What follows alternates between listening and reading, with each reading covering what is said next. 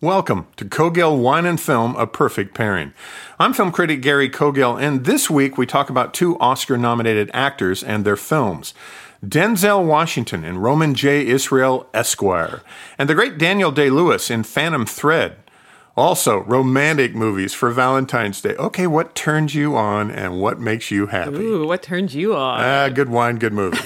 Well, and you. I'm wine expert Haley Hamilton Cogill. So for two layered Oscar-nominated performances this week, we're going to toast two layered wine selections, Nice. both kind of connected to each of the plot lines of our two actors. And as love is in the air, let's toast a few new sparklers, ideal for your Valentine's Day.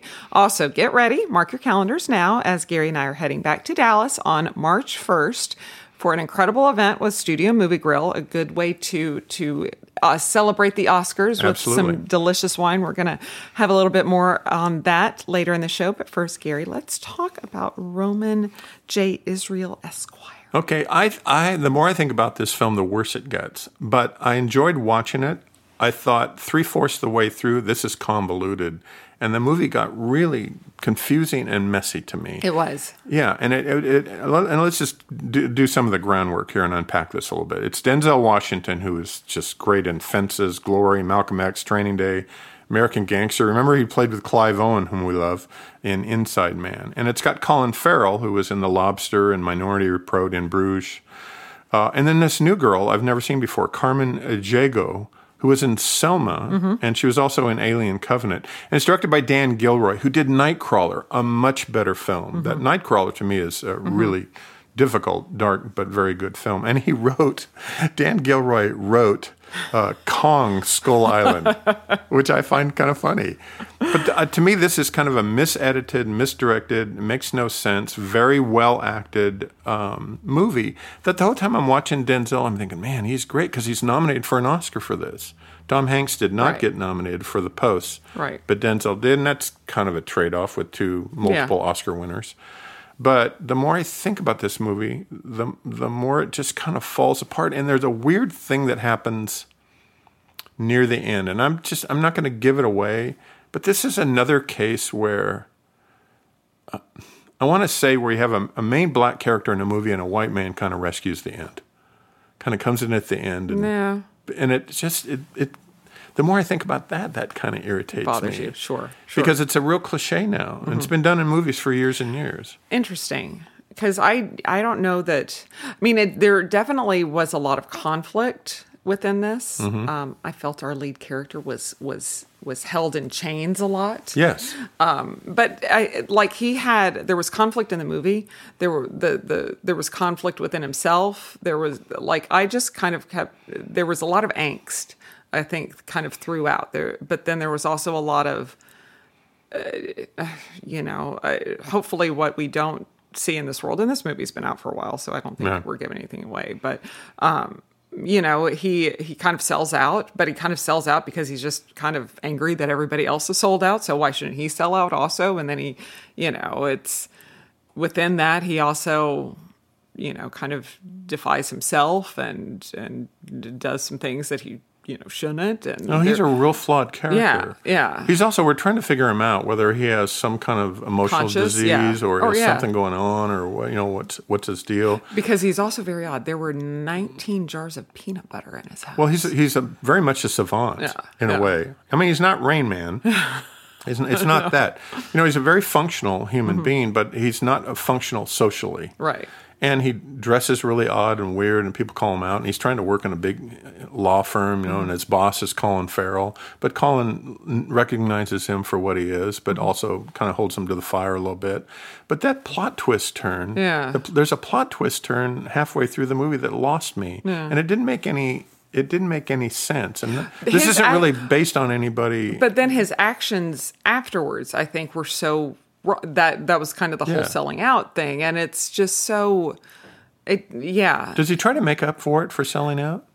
I don't think so. Kinda, but not really. I know. That's why it's maybe they think they're being unconventional by doing that. But it just turns confusing. So when the film premiered, and I want to say it premiered and I could be wrong. I think it premiered at the Toronto Film Festival, and there was a lot of talk about this film when it came out, and it got slammed a lot. And they ended up re-editing the film and took out 19 minutes of it. I would have appreciated those 19 minutes. I think it ruined it. Yeah, because I don't... It might not have made it better. Yeah, but maybe it would have... It's kind of like in one of my personal favorite films, Almost Famous. There's the director's cut, and then the cut they actually put out. And those, it's like 30 minutes of extra footage. Do you like the extra? Oh my God, I love it. Yeah. Because I thought, they said that the film was too long. I think that those actual extra minutes actually tighten up the whole script. I think that's always true when you love a film. Yeah. If you don't love a film, I'm not sure. Oh, I'm not sure whatever road you take and drive that cinematic bus is going to make it any better.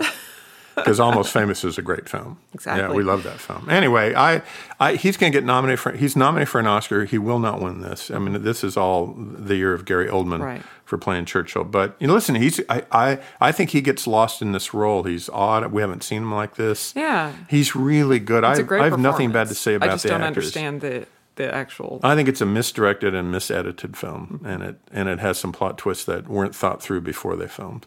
But boy, he's good in it. I'm Denzel's biggest fan. Yeah. Interesting. Yeah. Okay, so maybe not as big of a thumbs up on this one. For me, no. Which I kind of listen. I enjoyed watching it. So we're gonna now talk about two wines that with both of our films. They both actually come from the same company, the same wine brand, which is Prisoner Wine Company. Yeah. We're going to start. We see that label a lot. We see, yes. So Prisoner is very, very, very well distributed. They're making a lot of wine. It was, as we know, started by Dave Feeney a handful of years ago, sold to Constellation 8 years ago, Zinfandel-based wine, and thought that, because our lead character kind of finds himself as a prisoner within himself because he has all of these conflicts. Does he sell out? Does he not? He also is defending prisoners. He is. So thought that would be kind of a fun little twist. It's a very, the wine, much like the film, it's big. It's high alcohol. It's a lot of fruit. It's in your face. There's not a lot of subtlety. It's jammy. It's so jammy. I'm not I am not as much of a Prisoner fan. I know a lot of people that love Prisoner, and it is a very, very popular wine, and it's a very easy to drink wine. It's lots of fruit, lots of kind of dark chocolate, sweet spice, all those kinds of things that kind of makes a big, juicy red really just easy to drink and super approachable. It lacks the nuances though that I look for. Wow, that's a perfect pairing for this film. In a lot of, I feel like you just explained the movie to me through a bottle of wine. You're awesome. So let's talk about a film that I think you liked a little more. Well, Phantom Thread to me. So I can't get my head around everything in this movie. It's written and directed by Paul Thomas Anderson, who I am Paul Thomas Anderson's biggest fan. When you talk about winemakers that you love, like Dave Adelsheim and Dave Miner, I'm talking about Paul Thomas Anderson. And he did Boogie Nights. He did Magnolia. That's a 3-hour and 45-minute beating of a movie, but I'm fascinated by it. Yeah. He did a little film called Punch Drunk Love with Adam Sandler that I love. He did There Will Be Blood. He did The Master with Philip Seymour Hoffman. And I just think he's a great filmmaker. And then along comes this weird thing, which is also Daniel Day-Lewis's reportedly last film. He's been very outspoken. I read some stuff about him the other day that he was so sad after making this movie, he hasn't been able to come out of his sadness because he is a method actor, and it takes him time. He's very affected by every role he plays. He's not us. Right. He can't leave it in the studio or at home. It takes everything home with him.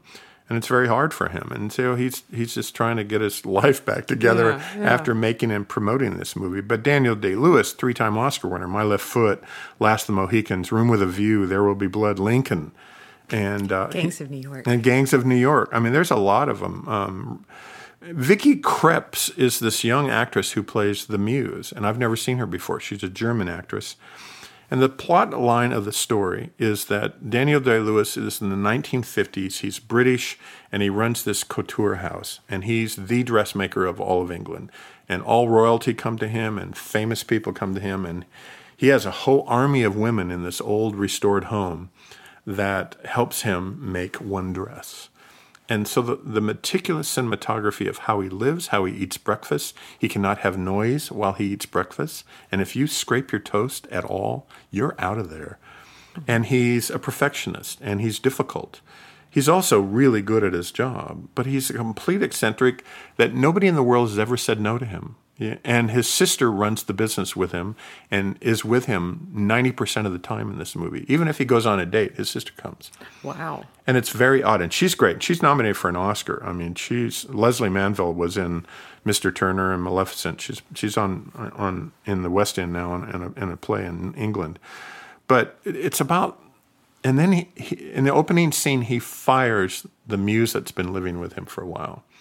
Because just the fact that you fire your lover and your muse in front of you, and your sister has to let her go. Oh. Your sister has to go tell her because she keeps eating like donuts at breakfast, and it annoys him. Wow. So it gets rid of him. And it's the sisters, and they're both cold as ice. Daniel Day and his sister they're great at what they do, but they're absolutely cold. And then he takes a little road trip by himself and goes into this little restaurant and orders almost everything on the menu. He orders bacon, sausage. He orders like 10 things and looks at the waitress and says, "Can I take you to dinner tonight?" Because he's looking for another muse. Mm-hmm. And she says yes. And she moves in and becomes his lover and his muse and one of the ladies that helps make the jackets or the dresses. And she's the first one to say no to him. And he doesn't know what to do.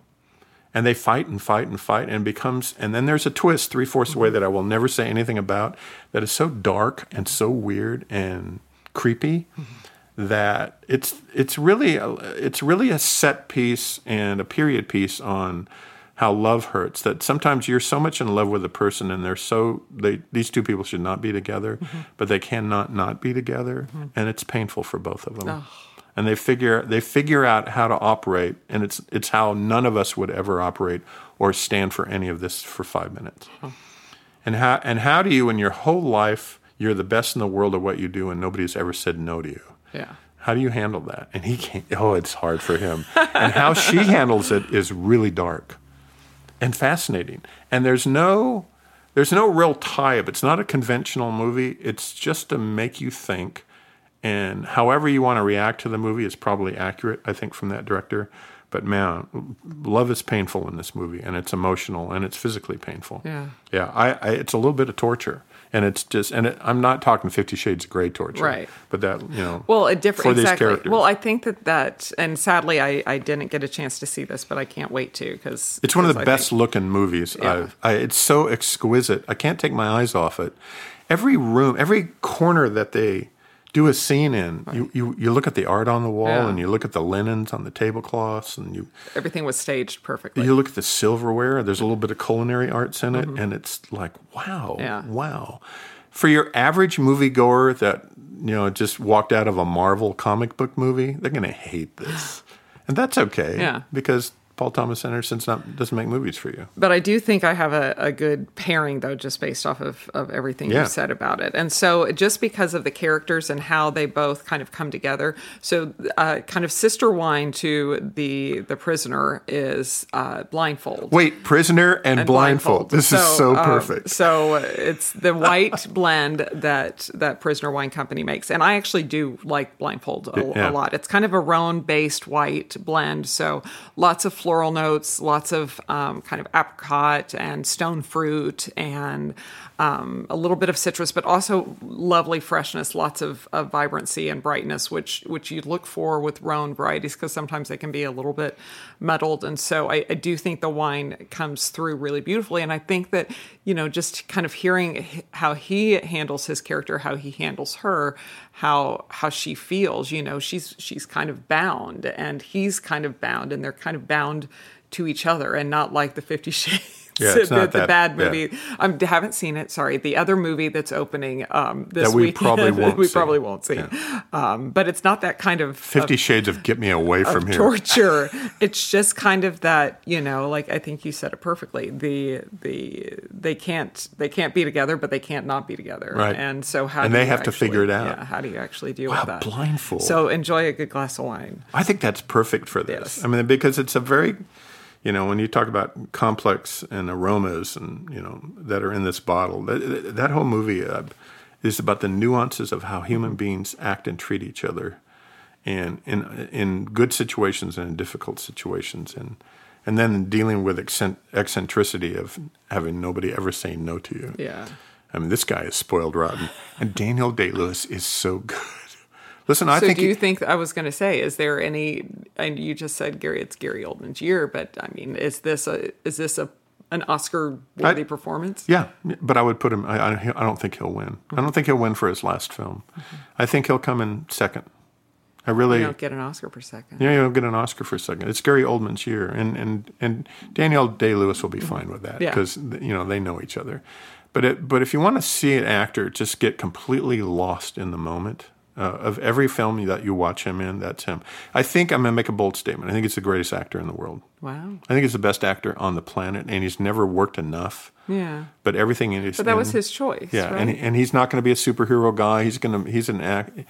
And he's so odd and peculiar, and you know he says he just wants to quit and not do it anymore. Hey, when we come back on, did I say hey? Hey. Haley. Hey. When we come back on Cogill Wine and Film, A Perfect Pairing, movies and wine we celebrate on Valentine's Day. What's your favorite romantic movie, and what are you drinking? And we will be right back.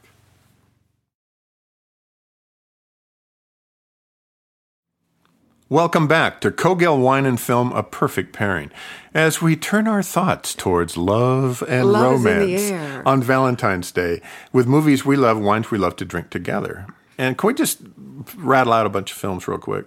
Do you love Shakespeare in Love as much as I do? I know. I think you love it a little bit more than I do. I love it so much. You love it so much. I think it's fantastic. You know, give me a period piece any day, and it's beautiful. Is there a period? Do you like Pride and Prejudice more? Yes. Is that more of a Valentine's Day movie for you? Well, I think, I guess it just depends upon, I don't know what you classify as a Valentine's Day. It's a perfect romantic love story. The Sense and Sensibility also, I appreciate and I appreciate all the different characters and how each character finds love. I do too. I think Gwyneth Paltrow is so good in Shakespeare in Love. Yeah. And when she opens that door after spending the first night with him and says, "Oh, it's a new day," and her hair's all mussed up and her cheeks are rosy, and you know exactly what she means. I just think everything about that movie.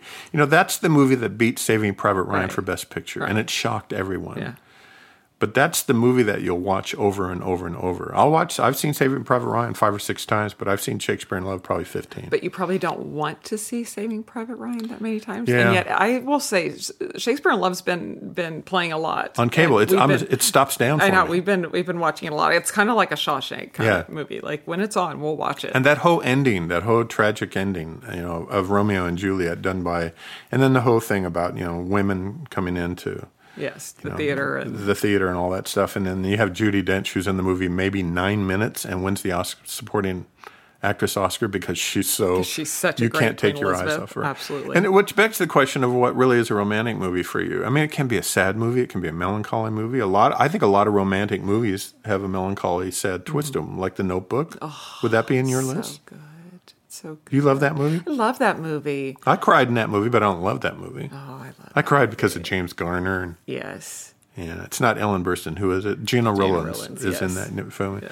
But I love Amélie, the French film, and I've compared Shape of Water to Amélie meets Creature from the Black Lagoon.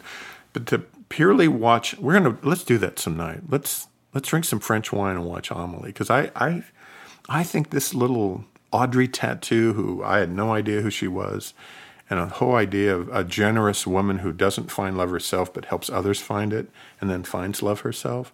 It's just the most beautiful, and it's in French. Don't ever watch it dubbed over into English. It's just one of the best. Say Anything works for me. Do you love that little movie? Do you remember that movie? Absolutely. I mean, that's a Seattle movie. My youth. Yeah, that's a Northwest movie. Yeah, that's. Who is it? I mean, John Cusack was kind of in his Better Off Dead, Say Anything. He was kind of the rising star, and then because I think we've talked about High Fidelity also on the show. Yeah, I'm a John Cusack fan. And the father in that film is John Mahoney. John Mahoney, who just passed away. So I'm on a flight. I'm on a 4-hour flight from L.A. to, I want to say, New York to L.A. once. and John Mahoney's in the seat next to me. And we talked acting for 4 straight hours. Aww. I'll never forget that. And I've interviewed him a few times for movies, but I'll never forget that. And just how normal he was and how diverse he was, because he really loved theater and he really loved stage acting as much, became famous for Frasier, but he was in a lot of movies. And did a lot of things. Yeah. I'm going to get to every movie Meg Ryan probably ever made. Is probably Sleepless in Seattle. But Sleepless in Seattle. I love When Harry Met Sally. Sally. Both of those you can. I think you. Back in the day, then she the Paris movie too. Kind of fell French off Kiss. Then she got a little weird. She kind of fell off the Meg Ryan wagon. Yeah, it was bad. But you love Love Actually. You love Love Actually, and you love the Tom Hanks Meg Ryan film. Sleepless in Seattle. No, the other one. Where they're the books, where they're the You've Got Mail. You've Got Mail. You've Got Mail is awesome. I can recite that. That never quite worked for me as much. I mean, is Sex and the City a love movie? I think it is. I think it is. Gets with big. I said Almost Famous earlier. It's one of my favorite movies. Certainly, I think people or somebody might say, "Oh, a Valentine's movie or a romantic movie, it has to be a romantic comedy," and I don't. I think I agree with you that it has to. If there can be lots of angst, there can be lots of sadness. I think we watched Notting Hill the other night. There's some when they kind of go around the table to get the last brownie or something like Notting that. Hill's great. And it's just all these people telling all their sad stories. Yes. and yet it's so it's just so beautiful. Well, you can Bridget Jones is another one that I love. Oh, I would say Sense and Sensibilities. I brought that up earlier. Yes. I think Sense and Sensibility and watching any Jane Austen movie. When Emma Thompson lets out her gasp when Hugh Grant walks in and she just is so verklempt. And she cries because she's happy in that movie. movie. She's so happy. You don't see people in movies cry because they're happy very often. She has that same cry scene, but because she's sad in Love Actually. Yes, and how much do we love Love Actually? Is that a stop-down movie for the both of us? Yeah. Most people think it's a holiday movie. It's not a Christmas. I mean, it is a Christmas movie, but that's all of those different characters weaved in, and they haven't really done another. They've tried to do a lot don't. Ensemble pieces, films like that. Oh, they try to remake that movie every year, and they it don't. Can't ever be remade. They can't. Maybe it's because the British figured it out. So the word is that they're getting everybody together and doing a sequel of Love Actually. I'll watch that movie. And, I'll watch that movie too. Yeah. That's got a built-in audience. I hope that Laura Linney gets to jump up and down. And she finally gets with her. Wait, how much? See, we love every character in that movie. Yeah, we do. I think it's funny. I think the couple that works in the porno business, but The Hobbit? The Hobbit, but dates like, they're 15-year-olds and have no idea where to put their hands or doing, and so sweet and innocent is really, really funny, cool. And of course, anytime Colin Firth, loses all of his papers in the pond, and she jumps in and helps rescue the papers, and that scene where he goes to, is it in Italy? They're in Marseille. So they're in France. So they're in France, but she speaks Portuguese. And the sister follows him. Yes. And the dad, and he speaks broken Portuguese and professes his love. It's so cool. So romantic. All right, so those are good. And I'll say this one other thing: a lot of people's idea of a romantic movie on Valentine's is 9.5 weeks. Oh my gosh, I don't think that's especially in the world we live in today. That wouldn't be my choice for. It wouldn't be 50 Shades of Grey either. Well, I don't. No. I'm not a bondage person. I just made that big statement. Wow! Welcome to the podcast. Okay, so let's. Let me tie my shoes right here.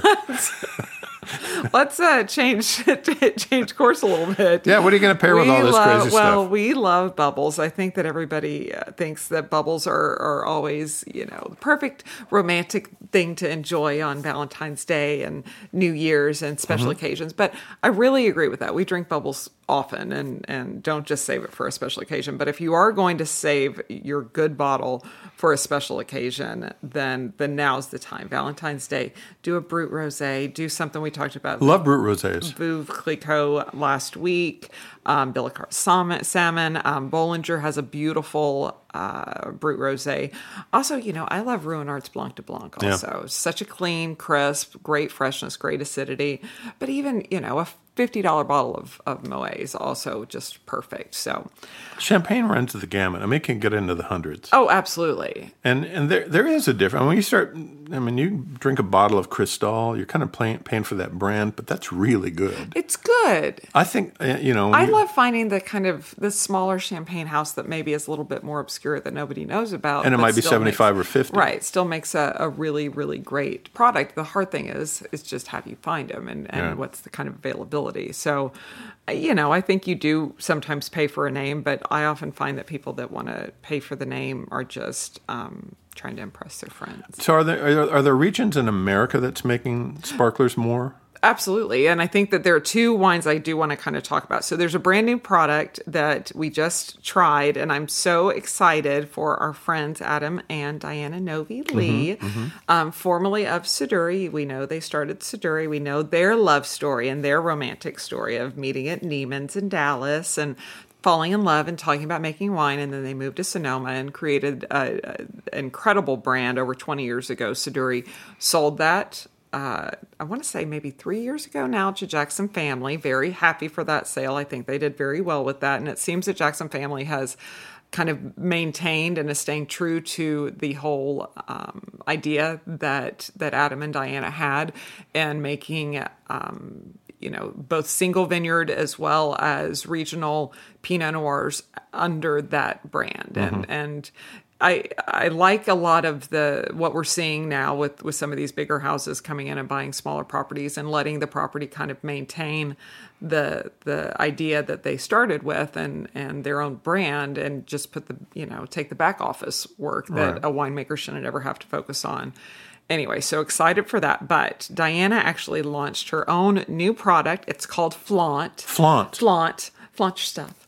And it's traditional method sparkling wine made from grapes grown in Russian River and the Sonoma Coast, Chardonnay, Pinot Noir, about half and half. Really fresh, really vibrant, lots of acidity, which I love, and a really great sparkling wine. Kind of green apple, great citrus, but also some of those kind of creamy vanilla and a little bit of toasted brioche notes. Very excited for her. I know she's kind of just now starting to get the word out about it and finding distributors and all of that. But I know you can find it. You can get it through her website, which we'll have a link to on ours, as well as, our friend, sweet Eugenia Keegan at Grand Moraine. Yes, at Grand Moraine. Speaking again of Jackson Up Family. in Oregon. Grand Moraine, owned by Jackson Family Wines in Willamette Valley. They launched their first Brut Rosé from fruit grown in their Yam Hill Carlton vineyards about 3 or 4 months ago. It's very, very small production right now. You can only kind of get it through their website if you are part of their club, but hopefully they'll continue to ramp that up. We love anything one from Willamette as well as from Eugenia. So excited to kind of see how this product does. We're seeing a lot more sparklers come out of Willamette Valley. We had talked about the Brut Rosé from Stoller last year that they had just launched. Adelsheim has one in the works we know about. Yeah. We know Rocco just launched theirs about a year or two ago. So it's exciting to see more of these sparklers come out of Willamette. Because we always just think about Pinot Noir from there. And then the Chardonnays have been great Chardonnays and very French style and dry. And now sparklers. So Okay, can I bring up 2 obscure Valentine's movies? And these are really different. You've never heard these from me. But one's called Crossing Delancey, and these are probably both on Netflix because they're older films. It's 1988. It's an intellectual Jewish book lover played by Amy Irving, and Amy Irving was in movies for a long time. I remember. Used to be married to Spielberg back in the day, and she's always dealing with literates and book people and the high end on the intellectual scale. But she meets a pickle salesman on the street played by Peter Riegert, and he runs his family's pickle. He has big bins of pickles on the streets of New York. And it's a very Jewish eccentric film that's there's a little Yiddish spoken in it, and it's the coolest little romantic movie. And it's called Crossing Delancey because you got to cross Delancey Street to get into the pickle area.